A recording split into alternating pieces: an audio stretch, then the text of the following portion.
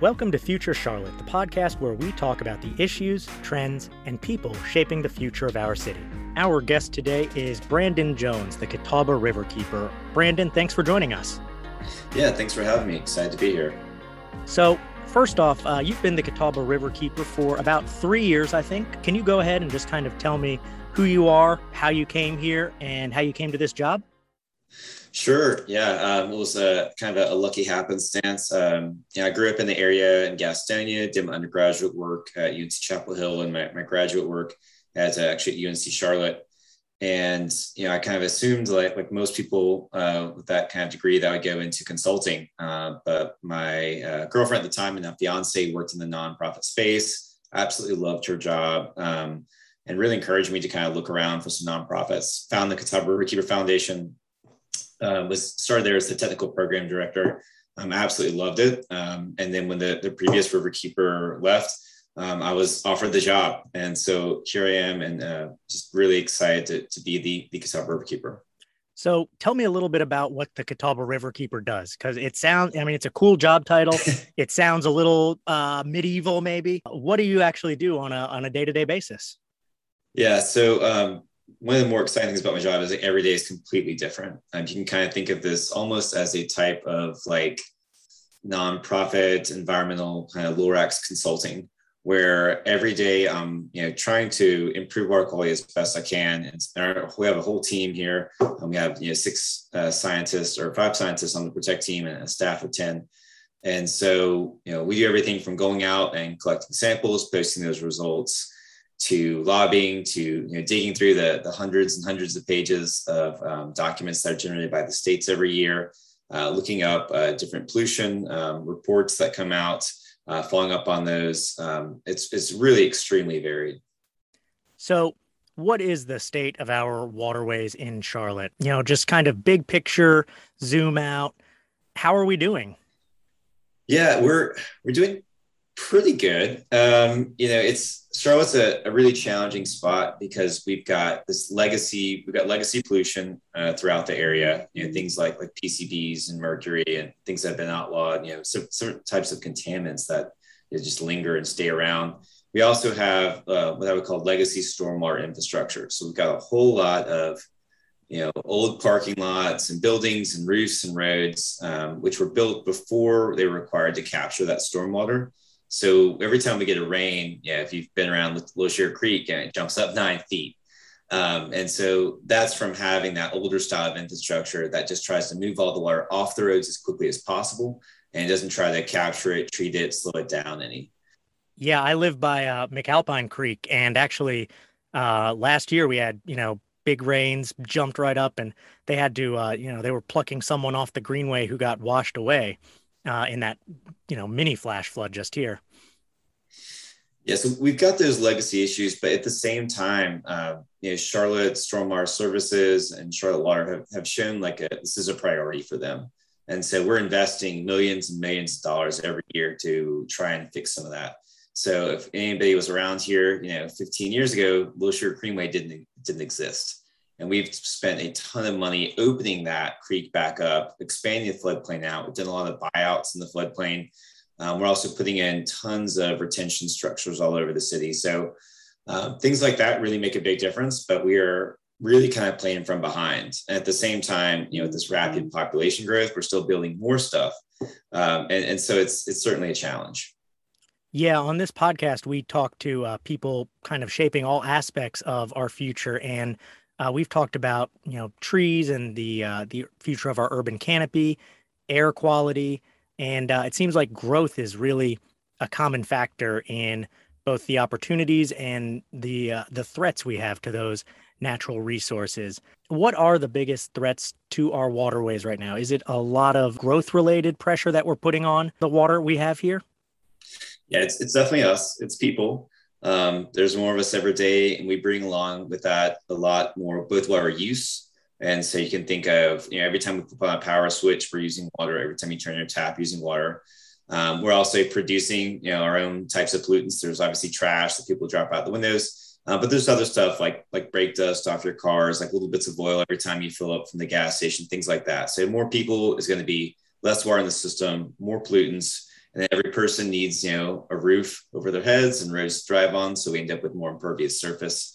And so as our population grows, so do those challenges. So, it used to be, you can kind of think of back in like the 60s and 70s, we had rivers catching on fire all across America. And we had a lot of these like big industrial dumps of waste. And we've really done a great job cleaning those up through the Clean Water Act and through in North Carolina, the Department of Environmental Quality. But it's those what we call non-point sources, where it's a little bit from all over the place and it gets mobilized during those heavy rain events. And that's the type of pollution that's continuing to get worse. So in some ways, that actually sounds like a bigger challenge than just the, huge single point polluters or, a river that's so polluted, so obviously polluted that it's catching on fire. Is that a fair characterization that all these different non-point sources are in some ways a bigger challenge?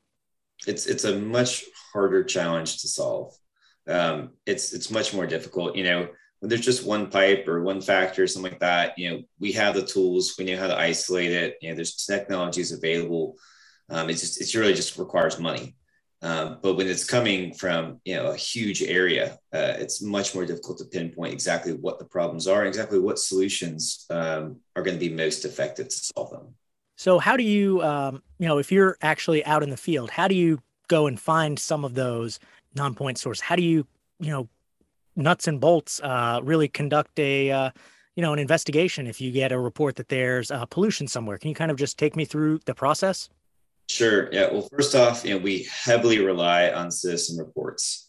We've got over 5,000 square miles of land that we're trying to cover in the Catawba Water River Basin. We've got over 9,000 linear miles of streams. And with a staff of 10, that's not a great ratio. So we really, really encourage people to speak up. We have an app that people use to give those pollution reports. We do about 4 trainings a year. We call Water Watchers. It's a citizen science initiative to get people trained to know what to report, who to report it to, things like that. So once those reports come in, we are a nonprofit. So if it's a clear-cut case where this is somebody regulatory needs to do something, we'll move that up the food chain. So if somebody's cutting a tree in the buffer, if it's in Charlotte, we know we go to Charlotte Stormwater Services for that. If it's in Gaston County, we have to go to DEQ in Mooresville. And so we kind of have a decision tree there of who can best enforce this. But when you get like a report of, hey, the creek smells funny, that's not something that we can just kind of report away. And so that's something where we will go out and investigate. So we'll go out to the site. We usually try and box the pollution. And so if you go out to a creek and you find that, let's say it's, got a sheen on it, right? So there's some kind of oil spill or something like that. Well, then I'll look on the map and I'll go up to the next bridge crossing, maybe a mile upstream, and I'll see, is the sheen still there? Well, if it's not, I know it's between those 2 points. And you can kind of try to narrow your pollution source and find it like that. We also use several different types of tools, looking at the turbidity, the conductivity, the temperature, the dissolved oxygen. Measuring those physical characteristics of the water can often help us pinpoint what type of pollution it is and where it's coming from. And so aside from, the obvious that we need drinking water, and as you pointed out, we need water for pretty much everything we do, to put it bluntly, why should people care about this? If I've got a creek nearby, I might want it to not smell funny, but what are some other reasons for people to pay attention to stuff like this and to, care about something they might not see so much in their day-to-day life? Sure. Well, like I said, in addition to the kind of ecosystem services, right? Like you want like a healthy creek that's going to be filtering out the water, that's going to support a healthy habitat for other types of fish and birds and things like that. But even on a more selfish level, this clean water, it's going to decrease our cost for treatment. So that creek is going to run into a bigger creek, which is going to run into the river, which is where your drinking water comes from. If that river is polluted and dirty, they have to spend more time, more chemicals to treat it. And so that the cost of treatment goes up. There's also huge recreation value. And so if you look at like a heat map of, Charlotte, just tax information, you'll see that right along the river, along Mountain Island Lake, along Lake Norman, along Lake Wylie, like those are huge sources of taxable income because people want to live there. Those lakefront houses are kind of subsidizing our schools and roads and other things, services across the county, because that is an incredible amenity and people want that. If that lake is polluted, if it's no longer safe to swim in it, or if there's no fish there and there's no tourism, then that goes away. And so it's really important to have those clean streams, which feed our lakes and our rivers. Yeah, I was out on no, Lake Wiley this past weekend, and I mean, yeah, those lakefront properties are pretty nice. I would not mind. I would not mind owning one of those and subsidizing other developments if I could, but not in the cards right now. This is kind of a dumb question, but I bet you get it sometimes. Given how fast Charlotte is growing and the number of people we have moving here, the number of industries we have moving here, our power needs, and the fact that all this requires water, are we in any danger whatsoever of running out of water? I know, you look out west and there's just headlines constantly about California dams at record lows, all the issues that they're having there with agriculture, with fire. Are we ever going to reach that point? Right now, we look pretty good, but we didn't 15 years ago. So Duke has a license to operate all the dams. It's under the Federal Energy Regulatory Commission. It's called their FERC license. And it's a 40-year license, and it actually expired back in around 2010. And so in preparation for that, there was this huge negotiation. And as part of that negotiation, they looked a lot at, do we have enough water for everybody? So, Duke's managing the water. And at that time, there wasn't really any communication. So, Charlotte Water had their intakes in the water, and they would pull it out, and they didn't pay anybody to do that. And they didn't really talk to Duke about how much they were pulling or how much they were putting back into the wastewater treatment plants. And the same thing with Belmont and all these other cities. And so what they found out during this relicensing and right after that, or during the 2007-2008 drought, is they needed to have a basin-wide management plan. And so as they start to develop that, under the current rates of use and the projections of population growth and climate change at that time, we were actually going to run out of water around 2050. And so that really woke up everybody. They formed the Catawba Water Management Group, which is a coalition of all the intake users and Duke, and started making a plan. And so through that plan and through a little bit of engineering and a lot of better uses and management of the water system, now they've cleared it out through at least 2100. And so we're in decent shape now, but that was only because of really that relicensing and the drought that we had in 2007, 2008. So 2100, that's pretty good. It's good for the rest of my life, hopefully for my kids' lives. Guess we'll see after that. But I think that really points to the fact that these are long-term questions, long-term issues, and they can be kind of hard to wrap your head around. I also think that Charlotte has a funny relationship with water. We're not on an ocean. We're kind of on a river, but downtown's not. Do you find that people have, unless they are really intentionally interacting with water around here, kind of an out of sight, out of mind relationship with it? Because I'll admit, when I moved here in 2009, I'm not sure I know for sure I really didn't know that there was like a sizable series of lakes and water here. I thought this was a super inland place. Yeah, that's a major problem that we face. Just that educational aspect. Charlotte itself is built on a ridgeline, and so about 2/3 of the city will flow to the west into the Catawba Basin. About a third actually flows east into the Yadkin Pee Dee Basin. And so the city itself, as you said, there's no major waters up there. There's a lot of small creeks. And for the most part, those creeks, at least originally, were covered over. And so they were all kind of piped and drained out. Again, that was kind of the engineering perspective, is get this water away from all the people as quickly as possible. Now we've seen kind of a shift in that dynamic where we try and slow the water down a little bit, let it filter out, things like that. But yeah, that's a huge challenge. I mean, most people, myself included, I grew up around here in Gastonia. I had no idea where my drinking water came from.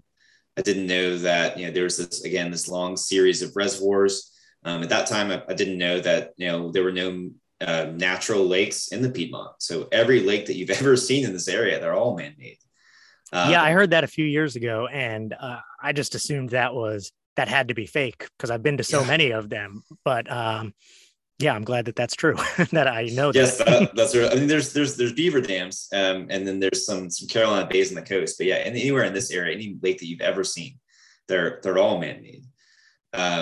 And so just getting people to understand that, this is an engineered system that we created so that we can have power and recreation and drinking water, and that is actively managed, and that you can have a voice in that management as far as, if we need more recreational flow releases, or if we need more ecosystem services, or if we need the water to be at this level for the trout hatchery, or whatever it is. That's really important. And then on the other side, when you flush the toilet, or you put stuff down the drain, it goes back to that same water. And the water that Charlotte's pulling out has already been pulled out probably 3 or 4 times upstream. And it's going to be pulled out 5 or 6 more times downstream. And so getting people to understand that we're all part of the system, and that we're all relying on upstream and downstream users. Yeah, I think I've had the chance to tour Charlotte Water's facilities and see some of their big purification treatment plants. And I mean, that's a whole other part of this infrastructure that's just pretty amazing. And I have to say, did not smell as bad as I feared it would. So that was pretty nice. That circular aspect of all this is something that's really interesting to me. And this is a little philosophical, but, water moves in all these cycles between precipitation and evaporation, between us pulling it out of the reservoirs, using it, putting it back in. We kind of have this impression that it's just an endless thing that's always there, always moving in cycles, always available for us to use. And I think it's really interesting that your work highlights that, this isn't just some endless thing. As you said, this is a large engineered system. And I bet if you asked people what some of the biggest infrastructure is in the Piedmont, I bet very few would name the water infrastructure. But that's probably if you added it all up, that's probably the largest infrastructure and maybe even the most important for how we live our lives here. Yeah, I mean, outside the roads, I mean, it's a huge amount of pipes. And in our area, we have what's called an MS4. So it's a municipal separate sanitary sewer system. And so there's actually 2 separate systems of pipes under the roads at all times. There's one system that has your drinking water coming in and your wastewater going out. And then there's a whole separate system, which is stormwater. And so that's all the curb and gutter stuff. And so the water system that you mentioned that Charlotte Water operates, they're pulling water from Mountain Island Lake and from Lake Norman. They're getting it ready they treat the water so it can be drank. It goes to our homes. We use it, we flush it, and it goes to another plant where it's cleaned up again and then discharged back into the creeks. But this other system is literally just a system of short pipes where water lands on a roof or a road, and then we channel it straight to the creeks without any treatment. And so again, that's where we really see the struggle, is that kind of older system. And you were quoted this weekend in a piece in the Charlotte Observer about the spate of recent sewage spills we've been having, and kind of the ties between that and extreme rain events, climate change. And that really caught my eye because, not being on the coast, I think it's easy if you want to here to, ignore aspects of climate change. We don't have sea level rise and major flooding events very frequently, like in, some places in Florida or Charleston, et cetera. But I thought that was an interesting piece about the way that, even here, 100 plus miles inland, we're affected as well. Can you talk a little about that issue, and then more broadly, how we can expect climate change to impact us over the coming years and decades? Yeah, well, as you alluded to, we're pretty fortunate here in the Southeast. A lot of the really bad, significant, and quicker impacts are not going to impact us, but we're certainly not going to get out scot-free. So, although we're projected to get about the same amount of water, and this is from the latest IPCC and NOAA reports, we're expected to get it in slightly fewer and more powerful rain events. And so that has issues with our systems of moving water around. If we get more rain in a shorter amount of time, it puts more stress on the system. It can lead to more flash flooding, things like that. And we're still expecting to get droughts, and we're still going to have flooding. And although it doesn't happen very often, we do still get hurricanes in this area. And although it's a slight increase, it's still an increase. And if anybody was, around here when Hugo hit, and it, destroyed the Charlotte, Gaston County area. And so those are slightly more likely now. And the other thing that people don't always think about is that there's going to be a lot of people moving. There's a lot of people out on the West Coast that are tired of having to move, or the house getting burned, or smog and smoke, things like that. There's people in Florida that are tired of the red tides and not being able to use the beach access, and they want to move. And they also see that, oh, hey, North Carolina, South Carolina, they haven't been hit too hard, and price is low. Maybe I can move there. And we see that. We see people moving into this area at extremely rapid rates. And, I'm not saying they're all climate refugees or whatever, but it's certainly going to increase the popularity of this location. So, all this stuff can feel really big, really impersonal in some ways. What are some steps or things people can do personally where they live that can help out with some of these issues we're talking about with protecting our waterways and improving water quality? Sure. I mean, there's the basic kind of easy stuff that you always hear about, use less water, use less electricity, things like that. It's kind of helping us have more water in the system. Something in the Charlotte region, it's really big, is please, if you have a dog, and it seems like everybody does, pick up after your dog. When we take water samples in urban areas near like Frazier Park, things like that, we always find high levels of fecal bacteria in the water. So it's incredibly important. Please pick up after a dog, teach your kids to do that kind of stuff. And then, more on the macro level, it's so important to vote. It really is. And, it's been interesting the last, I guess, like 6 years or so. We've seen so much focus on the national scale about, what Trump's doing or what Biden's going to do and this and that. But what really makes a difference on our local waterways is those local elections. And so it's really important to make sure that the candidates that you're voting for at the state level, and particularly the county level, they know, where their drinking water comes from, and they are willing to put some of those protections in place. Our county zoning is probably one of the most important things to protect the local water quality. And so being aware of that and voting and asking those questions with the candidates, I think, is something simple that each of us can do that will make a huge impact. Yeah, that's true. That's not an issue you hear come up a lot in local elections. And I think that kind of speaks to the that out of sight, out of mind nature we were talking about, but definitely something people can pay more attention to. Another question I had is, for people who are not familiar with our area's waterways, aren't used to getting out there, maybe they moved here kind of recently and they don't know where to go, how to access it. What are some easy ways, you can suggest for them to get out and see a little bit of the water we have access to here recreationally? Yeah. So if you want to stay in the city, there's Charlotte spent a ton of money recently investing in greenways, and they're continuing to do so. And so all of our greenways are actually flood mitigation areas that we also use for recreation. And so these are areas adjacent to the streams that, when we get heavy rain, they're going to flood, so we can't build there. And so the city has put tons of these pathways in. And so you can see the creeks, you can see all the flora and fauna in that area. It's very accessible. Almost everybody's going to be within 5 to 10 miles of them. It's free, and you can get out there to walk or ride your bike, things like that. Yeah, I saw a lot more people this past year during COVID out there. McAlpine Creek Greenway was a highway. Yeah. And then if you want to actually get on the water, unfortunately in our area, it's still pretty difficult to access the main channel of the Catawba if you don't have a boat.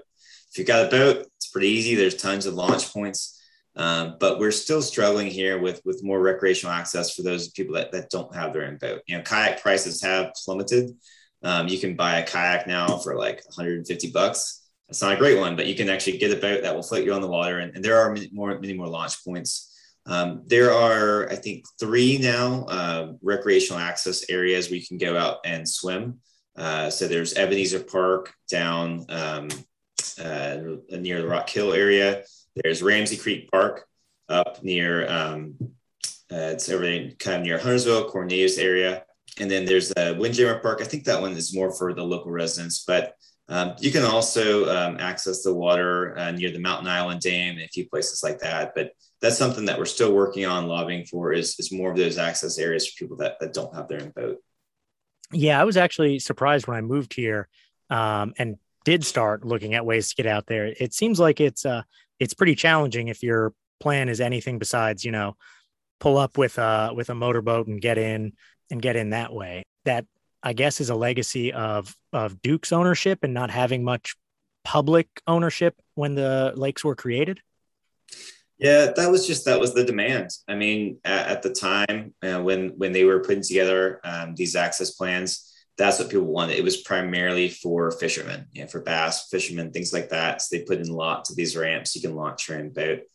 In the most recent relicensing, they have put in several more additional access points. There's also a lot more of these kayak access points. And so we see blue ways popping up all over the place.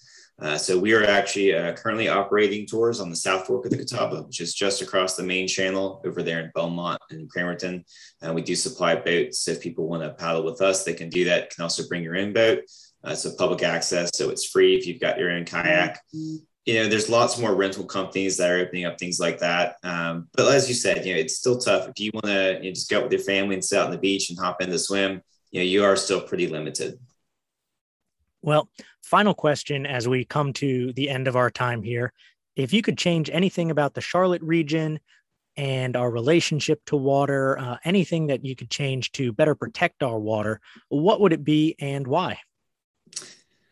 Yeah, what I would love to see, and it's a little late now, but is a 50-foot buffer on all our perennial streams. This is something that we see throughout the country as watershed protection. It's a pretty simple thing to put in place, but it's very, very difficult to put into place retroactively. Essentially, a buffer is just an area that you preserve, that you don't develop, that you don't put any houses or homes or roads on within 50 feet of a stream that always has water, and we call it a perennial stream. And so even in North Carolina, we see this on the Jordan Lake watershed. And for that watershed, the entire thing is protected. It's a really powerful tool. It's extremely cheap. There's no active management of it. It does a great job of filtering out some of those non-point source pollutants. We do have a 50-foot buffer on the main channel of the Catawba, but at this point, most of that's already been developed. And so all those homes and roads and things are already grandfathered in. So while it helps, it doesn't have the same impact had we started, much earlier and had that in there. Well, Brandon, we'll see what we can do about that. Maybe as we continue to develop, that's something that we can pay more attention to. Thank you for taking the time. And where can folks find out about the Riverkeeper organization and how to get involved if they're intrigued? Sure. Yeah. So you can go to our website, catawbariverkeeper.org. We also have an app called Catawba Riverkeeper. And those are probably the two best places you can follow us on all the usual social medias. And apparently we even have our own TikTok now. So I just learned that. So apparently we have one social media intern. Wow. Well, you're ahead of the Urban Institute. I've tried to stay as far away from TikTok as I can, but I guess that's the way the world's going. Well, thanks again, and have a great rest of the day. Thanks for having me. Bye. Thanks for joining us on the Future Charlotte podcast, produced by me, Eli Portillo, at the UNC Charlotte Urban Institute. Keep looking to the future, Charlotte.